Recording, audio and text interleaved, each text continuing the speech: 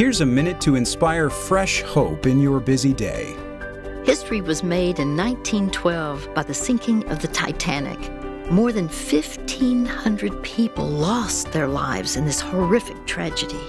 Part of the reason for this was that the Titanic only had enough lifeboats for 1/2 its passengers.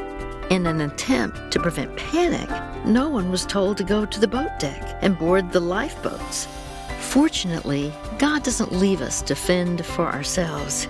He has already provided a way for us to be saved through Jesus Christ.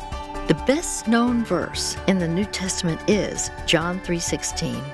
God so loved the world that he gave his one and only Son, that whoever believes in him shall not perish, but have eternal life. This Hope Minute was brought to you by Hope for the Heart. To learn more, go to hopeminute.org.